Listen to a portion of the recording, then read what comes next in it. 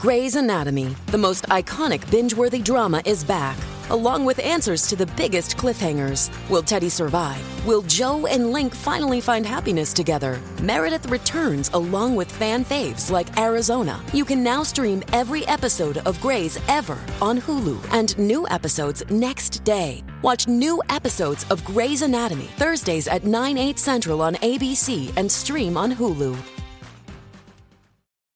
A Toronto man who claims that he has PTSD is now suing the province and the feds for $100,000. The allegation is that they breached their duty of care to protect him.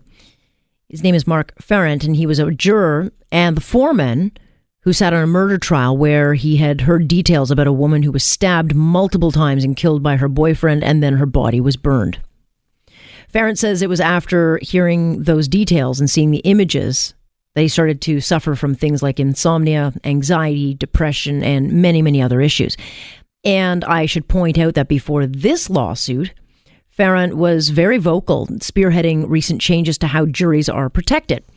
And that conversation came about with the Tim Bosma trial, where Ferrant stated that the jurors deserve to be protected by what they were hearing. And so as a result, the province did make support available to jurors. Mark Ferrant joins us now to talk about why he is now stepping forward to launch a lawsuit. So, Mark, you are suing both the federal and provincial government for $100,000 because you say they did not properly protect you while covering a trial. Why? Well, jurors perform an enormous public service every day across the country, and they observe mundane cases and they observe graphic cases. And in the case that I sat on, I was unable to partition and separate myself from the evidence that I saw in trial, and learned to my dismay that when I needed help to get back to my life post-trial, there were no services available to me as a juror, because at the time in Ontario they had to be appointed, those counseling services had to be issued by a judge at the time. So I spent an inordinate amount of time getting sicker and sicker and sicker, and really at the mercy of the public healthcare system to try and find a practitioner who could bring me back, so to speak. And so this is really meant to ensure that this doesn't happen again to somebody else.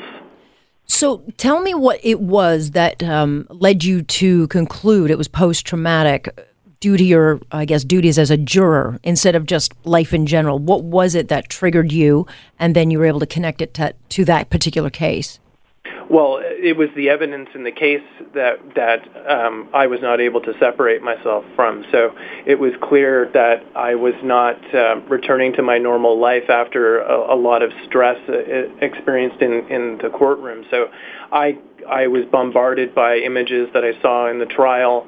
I couldn't, walking around normally, I would just constantly see images and experiences from that case, and it just wouldn't go away. So it just happened over and over and over again.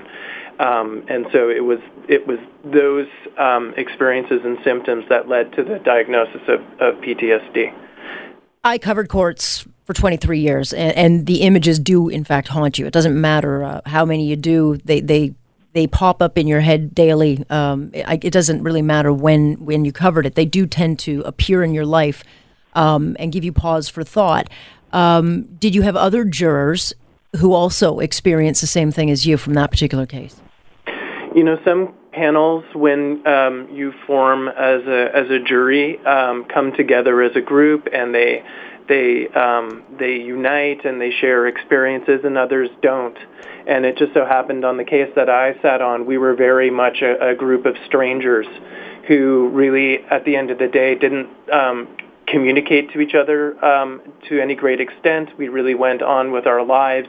At the end of each day, we literally would separate and march off into different corners of the world and return home. So I haven't been in touch with them. I don't know.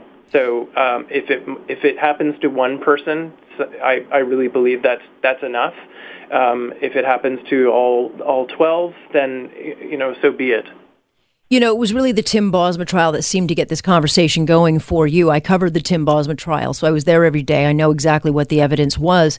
And what was it about that trial, do you think, that people were able to pause and say, yeah, I think we've got a problem here? And I've spoken to Tim Bosma jurors from that case, and one of them joined me in a letter-writing campaign to the Justice Minister and the Prime Minister in May, what was called the 12 Angry Letters campaign. I think the sheer horror of that case and the innocence of Mr. Bosma and his family and the overwhelming misery of that case, and it impacted Canadians from coast to coast. And again, jurors see all of that, and in some cases it's the macabre horror of how an individual is taken out of this world that you just can't fathom. But jurors see everything, and there's evidence that never becomes public that jurors see. For better or for worse, it's part of the justice system. Not to mention, they're not allowed to talk about it. They're not allowed to talk about anything that they, talk about when they're sequestered. They're not allowed to talk about the deliberations. So there's really no outlet. That's right. There's no outlet, and really, jurors aren't even really supposed to be talking about the case in trial itself. And certainly at the end of the trial, you're instructed, as you said, not to speak about the deliberations or specifics of the case.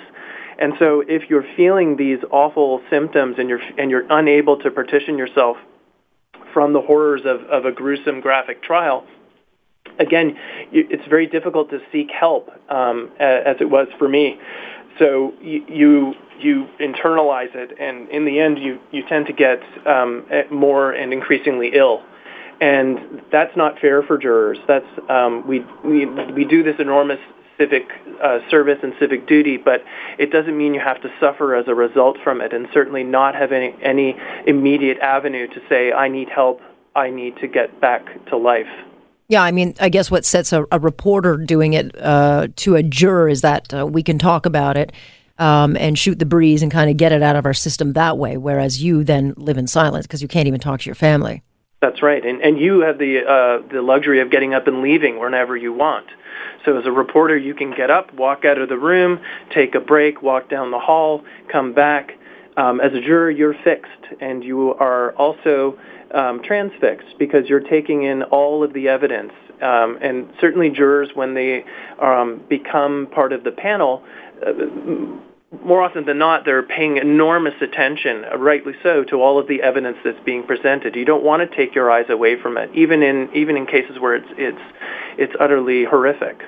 There are those who say, we should follow the American style of jury system where, those jurors can write books about it. They come out, they talk to the media. It's not a system that I would prefer. I'd prefer television cameras in the courtroom. But do you think that it would be easier for Canadian jurors if, in fact, they could talk about things? Well, it's interesting. Some jurors prefer the system where we don't talk about it and we become we sort of seep back into our lives because we're not expected to defend or talk about a decision in court. And some of the media circus that can happen at the end of a sensational trial is also very traumatic for jurors, especially if the verdict, let's say, goes in a direction that seems otherwise. Well, like take the current case in Saskatchewan that is very highly racially charged.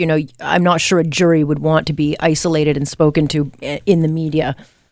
No, and I'm sure those jurors, again, trauma in court isn't necessarily from the graphic evidence that you're witnessing. Sometimes it's just the trauma of the trial and trauma of the decision, and in some cases, if the decision goes the other way, supposedly, that can be very very tough for a juror to get over. And I'm sure those jurors in Saskatchewan who are feeling the ire of the public, that's got to be very difficult for them. But again, they're judges of the facts, and we don't know what went on in that courtroom. I think some would suggest that you have already won because you've actually been able to make a change to the system. Well, I'm